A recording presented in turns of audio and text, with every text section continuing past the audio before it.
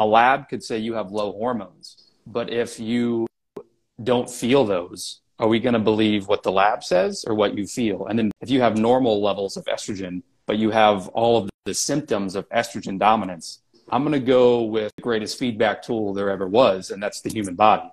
Welcome to Gut Check Radio, the health and wellness podcast giving you the confidence to trust in your gut. I'm your host, Dr. Nick Belden, a board-certified chiropractic physician and functional medicine practitioner. And just for those of you who are aware, the contents of this podcast are for educational purposes only and are not intended to diagnose or treat any condition, and do not apply any of this information you hear in this podcast without first speaking with your physician. Hello, GCR listeners, and happy holidays to everyone out there partaking in whatever holiday you choose to embark upon. Anyways, I had the opportunity here, my buddy, Dr. Elmurr, who's actually a former guest on the podcast, where he talked about all about breath work and unpacking some of the misconceptions and myths behind breathing, asked me to be on his Instagram. So the two of us did an Instagram live where we covered the connection between gut health and hormone symptoms. So this podcast will be the audio recording from our Instagram live session. And we briefly touch on sort of the basics of the connection between gut and hormonal health. But honestly, most of this Instagram live, we touched on those 5 pillars of health that I'm always harping on so much with my patients and the people I work with, of nutrition, stress management, movement habits, life purpose, sleep hygiene. And we really just touch on, yes, everyone knows those 5, but what does it practically look like? And how do you know when you need to put more effort into one of those 5 buckets and put one of the other buckets on autopilot? And then we also touch on some of the implications for using different supplementation to try and improve your hormones via improving your gut, and also a little bit on the use of hormone replacement therapy and kind of my thinking and my framework for where I would put hormone replacement therapy, whether it would be natural or synthetic, in the hierarchy of working with someone. And with that, I hope you guys enjoy my Instagram live here with Dr. Victor. No, life is good. Yeah, like I said, we closed on our condo like 2 weeks ago, and so just been getting that done and managing that and everything happening with the business here. But it's the season of gratitude, and there's so much for us to be grateful for this time of year. That's awesome. Yeah. Oh, there we go. Oh, there he is. I just had to flip my iPad. Well, you're cutting in. Yeah, I did not last little bit of that. I didn't realize how cold it gets in Arizona. Oh, it's not that cold. This isn't Midwest cold, but it's pretty cold. It's colder than I thought it would be. True. There we go. It still does feel cold. Yeah, there's definitely adaptation that happens. Yeah, and I found out, I guess, the cloud cover, like when it's a little bit more cloudy on those days, and it's warmer at night because the clouds keep things insulated. And I was like, that's super interesting. I noticed that myself, and then I had multiple patients tell me that. Interesting. Learn something new every day. Yeah. Hopefully people, we're here to learn some stuff from you.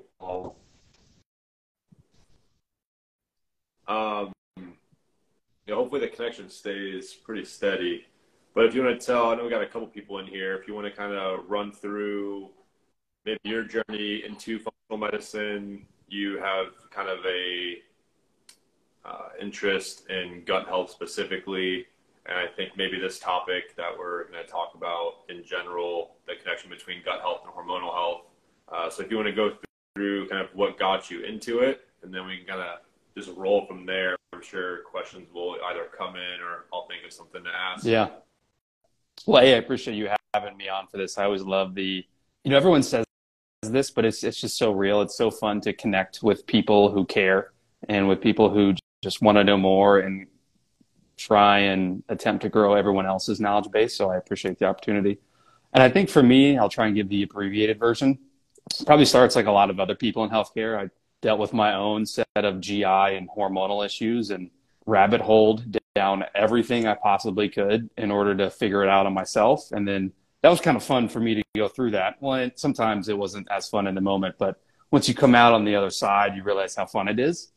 And then you realize, oh, if that was fun for me to troubleshoot and figure out, I wonder what it would be like to work with other people in this same vein. And I, made the decision to switch careers because I found it more joyful to help people with this versus finances and accounting. So here we are.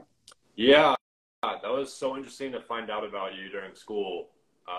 That was your career to begin with, and you took a very radical shift in your life. 18 months in. Yep. That's quite inspiring, honestly. I mean, you hear about those stories from people who are, I don't know, big name, whatever, and like all those inspiring videos and quotes, but to know someone who actually walked that walk is pretty cool. So what, I guess as a general question, I was thinking about this morning, it's kind of hard to bridge this gap between gut health and hormonal health. When I think hormones, I think thyroid, I think pituitary, I think things up in the brain and well outside of the gut system in general. And when I think of gut, I think of elimination, I think of food absorption, I think nutrient deficiencies, these sorts of things. So what is it about? I'm sure this is probably like a 7-day seminar you can give. Coming to you soon. Yeah, no, I'm kidding. Live, so you can go as deep as you want. And you want to kind of bridge that gap in general from, let's say, just gut health to the thyroid, maybe even. Yeah, I think that's a great place to start, and very good on your end to posit it that way of, hey, the hormones and GI, what's the relation? Why should we even care? Why should people even tune into this video? And I think you realize that a lot of the textbook hormone symptoms, so fatigue, brain fog, and even digestive issues, people are trying to throw so many nutritional interventions or supplements or things specifically for the thyroid or things specifically for the adrenal glands or things specifically for estrogen and testosterone. And if you think about it, one of two things. Number one, all the nutrition you're consuming and all the supplements you're taking have to be absorbed within the GI. So if that's off, then you're kind of putting the cart before the horse because it's not even being assimilated and you're not even able to use it. Number two, I started discovering that a lot of his hormone symptoms could be improved by working directly on improving the gut health or improving gut health. And that could be things like dietary interventions, like a low FODMAP diet, or even like specific carbohydrate, or taking certain probiotics or taking certain herbs specific for the GI. When you start to improve those, you really start to fix everything else upstream, including a lot of his hormone symptoms. So the fatigue, the brain fog, and obviously constipation, because we know there's a pretty strong link between low thyroid function and constipation. So to me, that just made sense of, hey, if you work on improving the gut directly, then everything else upstream, like I said, will hopefully improve. And I observed that in myself, and then I have started observing that clinically. So I thought, oh, wow, there's something to this. This is pretty cool. Yeah, I feel like I have $1 million question here, and you keep using the word symptoms, hormone symptoms. Mm-hmm. How much of those hormone symptoms are actually potentially gut symptoms, like fatigue, brain fog? These sorts of things are, I feel like in the last 10-ish years is kind of when we started to hear more mainstream about the gut connection to everything, really. But are you verifying that you're changing hormone levels with labs or things of that nature? Or are you are these symptoms going away that were deemed hormonal by fixing the gut?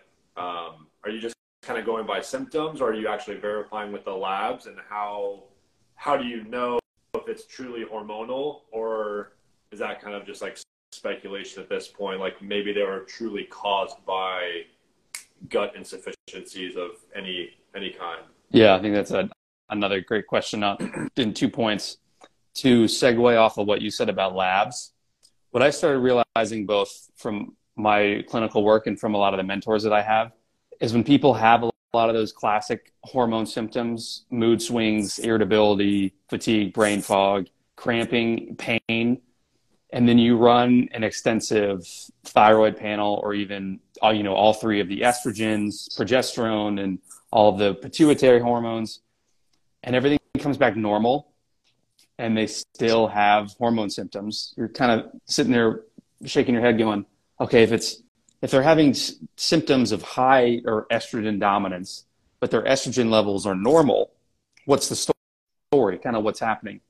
And then you dig into the literature and you find that part of estrogen detoxification, people always associated with the liver, but actually more enzymatic and metabolic reactions take place in the gut to detoxify estrogens and excess hormone than they do in the liver.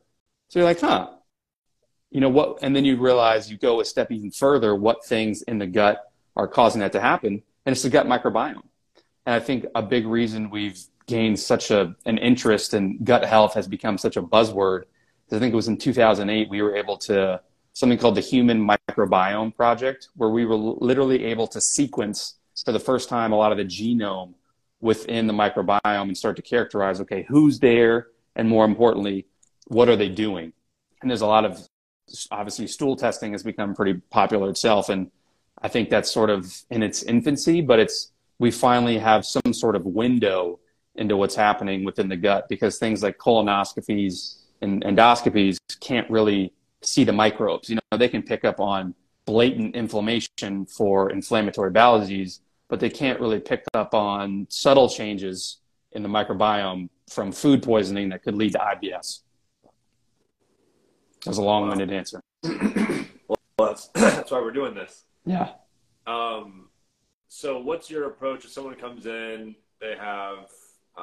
they've already gotten labs, oh, my estrogen's off or whatever, some hormone lab work that is clearly off. And I know we've talked about this a little bit. I think you've done either some other Instagram posts in the past about how much you go off of lab work versus how someone feels, because that can be, there can be a mismatch there. Their lab work can be really crappy, but they feel fine, and vice versa. So kind of what's your first step approach if someone comes to you and they have lab work that proves their hormone levels are off? Are you kind of biased towards thinking about gut related questions to see if you should start there, or are you kind of attacking the hormones first? And what's your thought process with that? Yeah, I think first off, I want to know what their symptoms have been and how they've been feeling, because, and you kind of already alluded to this a little bit, but it's my opinion, and some people may disagree, and that's completely fine. It's fun to have discerning opinions, but your body is the greatest feedback tool, and it will tell us more about how different lifestyle, nutrition, or supplement interventions are helping you versus what a lab says. So like I said, a lab could say you have low hormones, but if you don't feel those, are we going to believe what the lab says or what you feel? And then vice versa, like I just talked about, if you have normal levels of estrogen, but you have all of the symptoms of estrogen dominance, I'm going to go with the greatest feedback tool there ever was, and that's the human body. Yeah. Yeah. The typical story that I've heard a lot is, I went to a bunch of docs. My lab work came back normal, so they told me nothing was wrong. And to your point, it's like, well, clearly something's wrong. You feel like crap. So let's dig into that more. But sorry, I cut you off. I've heard that so much already. Yeah, and that's probably one of the number one things I hear from people is, oh, I got all my regular stuff and they said it was normal, which is still a really good sign, because if any of that came back wonky, then there's really stuff going on. So I think it's still important to rule out a lot of these really big potential things. But I think, the more functional disorders and conditions, that's kind of where we shine, because we're able to pick up on the subtleties, and we have the time to listen to, what nutritional interventions, like if we're doing a history and you have a lot of estrogen dominant type symptoms, and you tell me, oh yeah, I did a ketogenic approach for like 3 weeks and I felt horrible. It's like, okay, your body probably operates more off of carbohydrates versus if you tell me, yeah, when I tried like prebiotics, I got more bloated. It's like, oh, maybe there's some potential, it's called gut dysbiosis happening within the GI, and you have more weeds than flowers, and we got to worry about creating that. So it's really, I think a good history will get you just as much information, if not more, than even the most extensive lab work. And this sounds, I mean, obviously this is why you spend so much time. I know I've talked to you before when after you've done a consult with so-and-so patient and you spend like a couple of days thinking about their case Mm-hmm. and you spend so much time, which I love. I wish in the musculoskeletal realm I had that opportunity. Maybe I will if I can figure out a model to do that. But it really seems like, and I know it's kind of cliche at this point to say it, but it's N equals one. Like a prebiotic or this supplement might work for somebody with, let's say, low estrogen, but then the next person has low estrogen and none of those things work. So you're always having to kind of pivot. And of course, we kind of gain insight through our experience, and that helps. And you kind of have these archetypes of patients, at least in my mind now, of the, okay, I think this might work for you.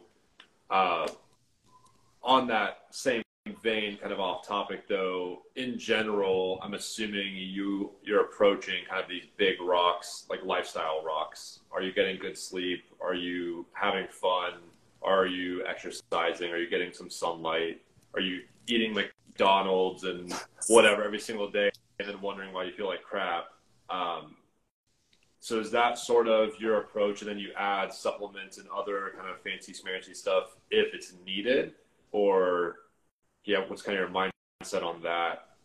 Yeah, that's great. Another great question. I think one of the beautiful things that functional medicine has sort of brought to this world is this sort of model where if you master the most foundational tools of health, so that's nutrition, sleep hygiene, stress management practices, sleep hygiene, life purpose. If you manage those five, or movement habits, sorry, life purpose. If you manage those five things well, that should be about 80% of what you use. And then the last little 20% is sort of the cherry on top of the sexy supplements or all the sexy lab testing that could be a stool test, a Dutch test, a SIBO breath test, all these things they're what sells, and they're what's very clickbaity on Instagram and on social media. But in all actuality, if you master those fundamentals, you realize that you don't actually need a lot of these other things upstream. And you sort of, what I tell the people that I work with is, we sort of want to earn the right to use all these different supplements. Because supplements can work really, really well when they're stacked on top of a really solid pyramidal foundation of those five big lifestyle pillars.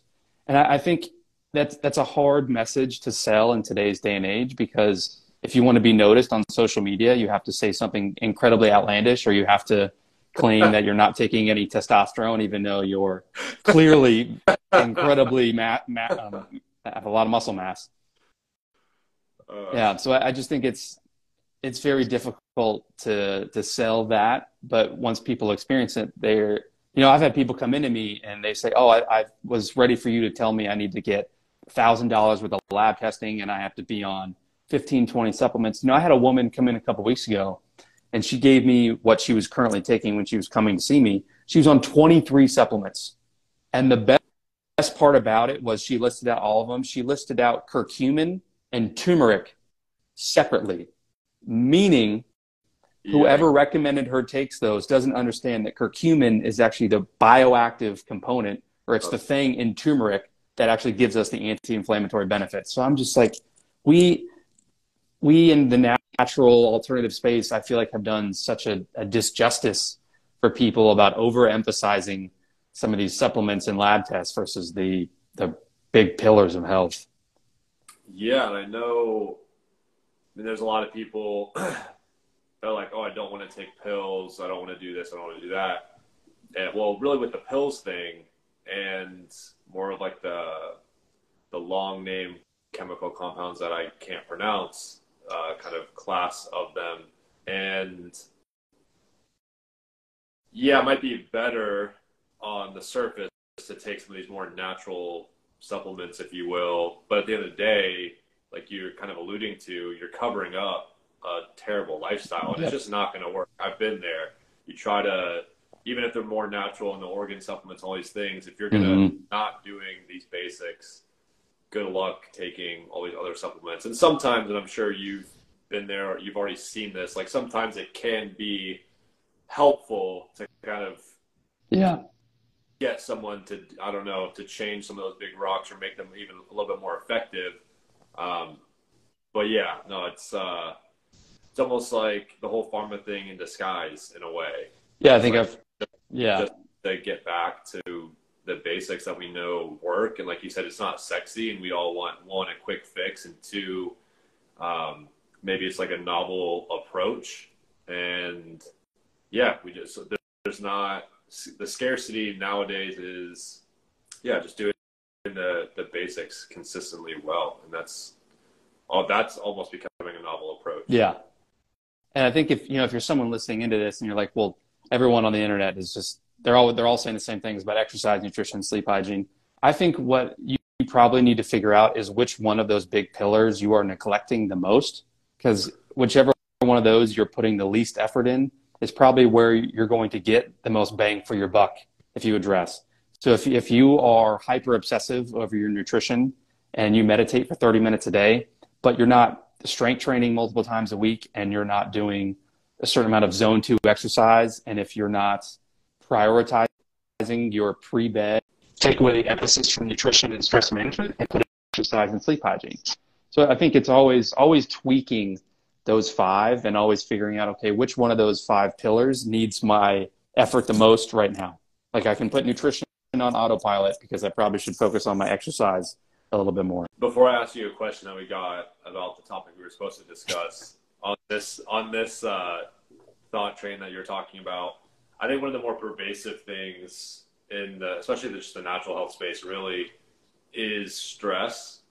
I'm clearly one of these people, well, maybe clearly more to you because we've been talking for years, but I think I've seen a lot of people and known a lot of people where you're eating well, you're trying to sleep well, you exercise, you do all of those big pillars, but it's in a way, for whatever reason, you're in a stressed state doing all of those. And you're like, oh, I'm doing all the right things. Why am I not feeling better? And it's like, but you can't really see that. It's hard to see in yourself until someone points it out, I think. And I think it's so, so pervasive. Like I kind of joke, I'm like half serious, half joking when I say this, but one of my buddies back home, he just eats like crap. Like we were on a road trip, we was actually moving here. The kid eats Sour Patch Kids and like Twinkies and stuff, like just garbage. But he doesn't have any health problems. And I'm over here stressing about eating super healthy, blah, blah, blah, and I can't sleep and all these other things. And it's like, well, I almost would rather eat a crappy diet, which obviously it wouldn't be ideal, but eat a crappy diet and not stress about it like at all, versus being so stressed out eating my chicken and avocado and eggs for breakfast or whatever it is. Like I think stress is it's such a killer, man. It's such a killer. I think at some point you need to give yourself permission to go live your life and not live your life based on your symptoms, and to just go out and express joy, express happiness, express gratitude, express your passion.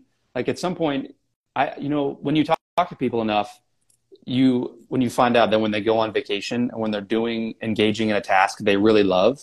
Like I had a woman last week who has migraines every single day.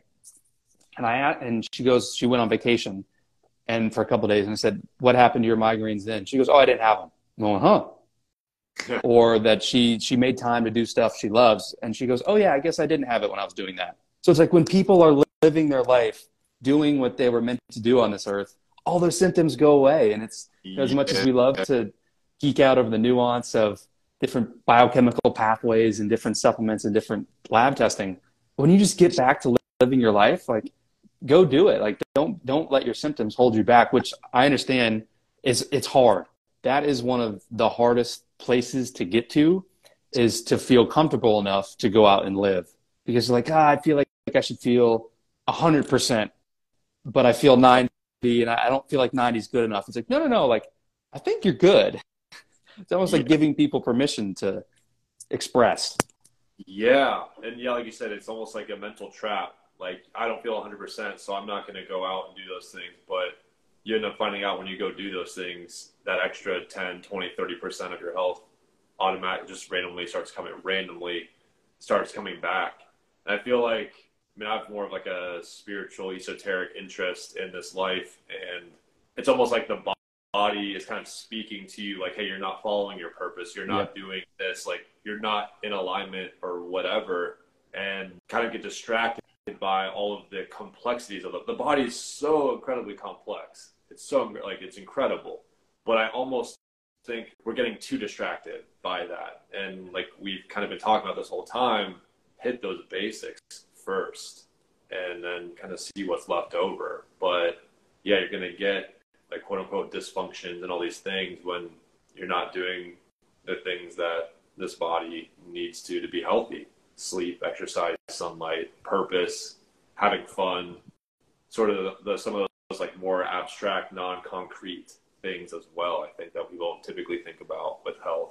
Yeah. And I think if you're a health optimizer, look at your life purpose. Because like we said, we've both been there where we hyper obsess over nutrition, movement, stress, sleep, and we totally neglect life purpose. And when you put effort back into life purpose, it's amazing how much better you can feel. It's really interesting because I just started my business and I started working with some clients online. Kind of questioned like how much we need food sometimes. Like if you're just like almost fueled by life, sometimes you don't even need to eat. I feel like you're almost fueled by the emotion and like the enjoyment of just doing what you're doing. At this point, I should ask the one hormonal question. Throw it in there. Yeah. It's from our beloved Corey anyway. So, oh, see Bailey build. So considering hormone replacement therapy with postmenopausal women and middle-aged men, any considerations, implications, side effects, alternatives that you would want to touch on for HRT? Yeah, it's a big topic.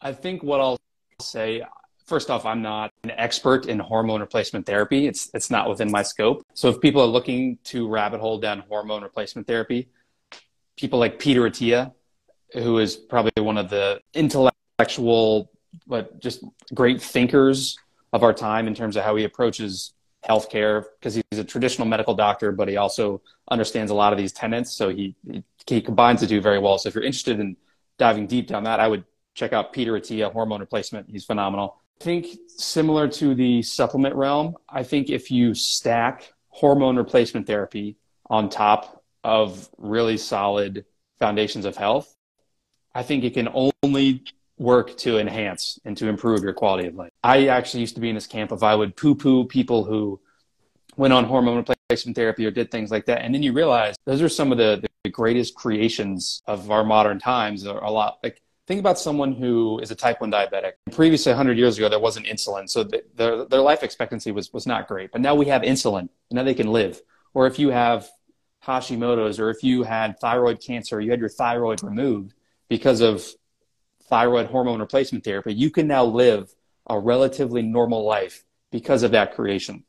So I think in our space, sometimes we poo-poo that approach too much. And when it's used as a Band-Aid, it's the same. That's the problem.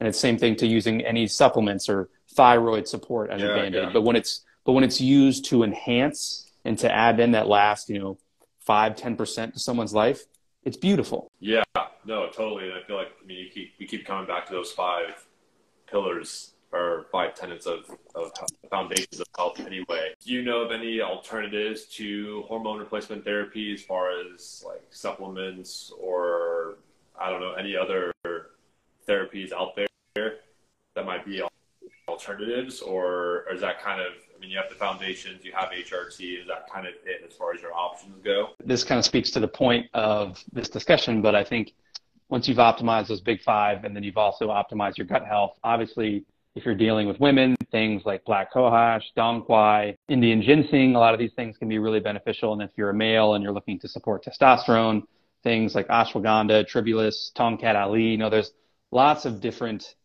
compounds that we could spend so much time geeking out over the effects that they could have. So there's definitely alternatives. I think it's really up to you whether you with using those more traditional herbal remedies, or if you're someone who goes, you know what, I don't mind being put on, 500 milligrams of exogenous testosterone, or I don't mind being put on, exogenous estrogen or progesterone for a little bit just to further enhance my quality of life. Because there's, like I said, on P. rhoetea stuff, there's some really good data. If you give the right amount of hormone replacement therapy, you can really see a lot of improvements in both longevity. Is there kind of a point, so let's say someone responds really well to a little bit of like testosterone, for instance. If you give them more, I assume that's not necessarily better, and then you might actually see negative side effects from that in general, really, with hormone replacement therapy. Yeah, I see. And again, I'm not an expert in this, but just based on my understanding, there's probably a balancing point or a set point. Sure. That if you give the body enough, it feels good. But just like any hormone, if you overdo it, you're probably going to get the same symptoms of low hormone. So there's kind of this reversed U-shaped curve where here's not enough hormone, here's too much. And on this X or on this Y-axis is how you feel. So if you give just the right amount, it'll be at the top of that curve. So if you do it too much or too little, I mean, it's just like anything. Like, if you overdo it or underdo it, you'll know. You'll probably feel it. Yeah. Well, I need to wrap this up, so I need to get ready for work. But if you had to give everyone on here, let's say 2, maybe 3 tips on optimizing their gut health, what would they be? Yeah, I think the first one, I would look to include more diversity in your nutrition. Because even a lot of health conscious people, we get into the habit of we meal prep, but we meal prep the same 3 to 5 foods each week. So I think if you can make an effort to rotate vegetables, even meats and nuts and seeds that you consume, maybe so each week you go to the grocery store, just go to like a different section and get different things. Because there's some evidence that people who eat 30 or more different kinds of plant material in a week have greater gut diversity than those who don't. And 30 is a difficult number to get to. I've tried, and because I felt like I was conscious of it, but then I was only in the mid-20s, so I thought, wow, you really got to put in some effort at the grocery store to get to 30 different types of plant material. But if you can work to that, I think that's a phenomenal strategy.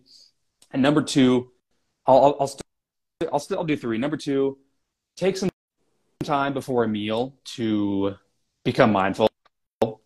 I think that's where prayer is so powerful, or if you can do some sort of meditation, not 15 minutes, but even just like 30 seconds of inhalation, exhalation. If you can do something before a meal to really engage the parasympathetic nervous system, I think you're going to go a long way.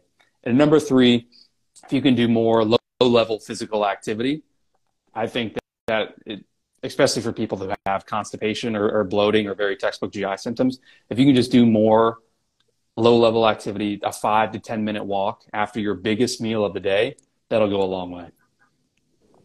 Yeah, I love it. And on number 2, I forget where I heard this. Maybe it was in David Seaman's book, like back in school when it was a big thing. Like the Mediterranean diet is not only what people eat over in that region of the world, but it's also how they eat. And it's a big meal. They have friends, they have family, they're laughing, it's relaxed. That's kind of what you were alluding to, like switch your nervous system. If you are always operating on stress and you eat a meal, if you eat that same meal in a not stressed state, you're going to digest that meal very differently. So that's huge. Yeah, like if you eat a paleo meal, but you're sitting in the corner by yourself, I think you're not going to digest that as well than if you're eating a piece of cake with all your family on your grandmother's birthday. Yeah, it's so interesting we can always geek out about the complexities, and you and I love to do that. So we'll have to keep this going. I know you and I have talked about doing a series, I don't know, top 5 or 10 myths or something about functional medicine or about metabolic health, whatever we want to do come the new year. So we can talk about that and start kind sharing that on IG a little bit, get people excited. But definitely appreciate your time. Thank you all for trusting me to be a part of your day. If you enjoyed the show and found it informative or entertaining, we invite you to share the love by leaving a 5-star rating or review on your podcast platform of choice, or by sharing this episode with your family and friends. And until next time, trust in your gut.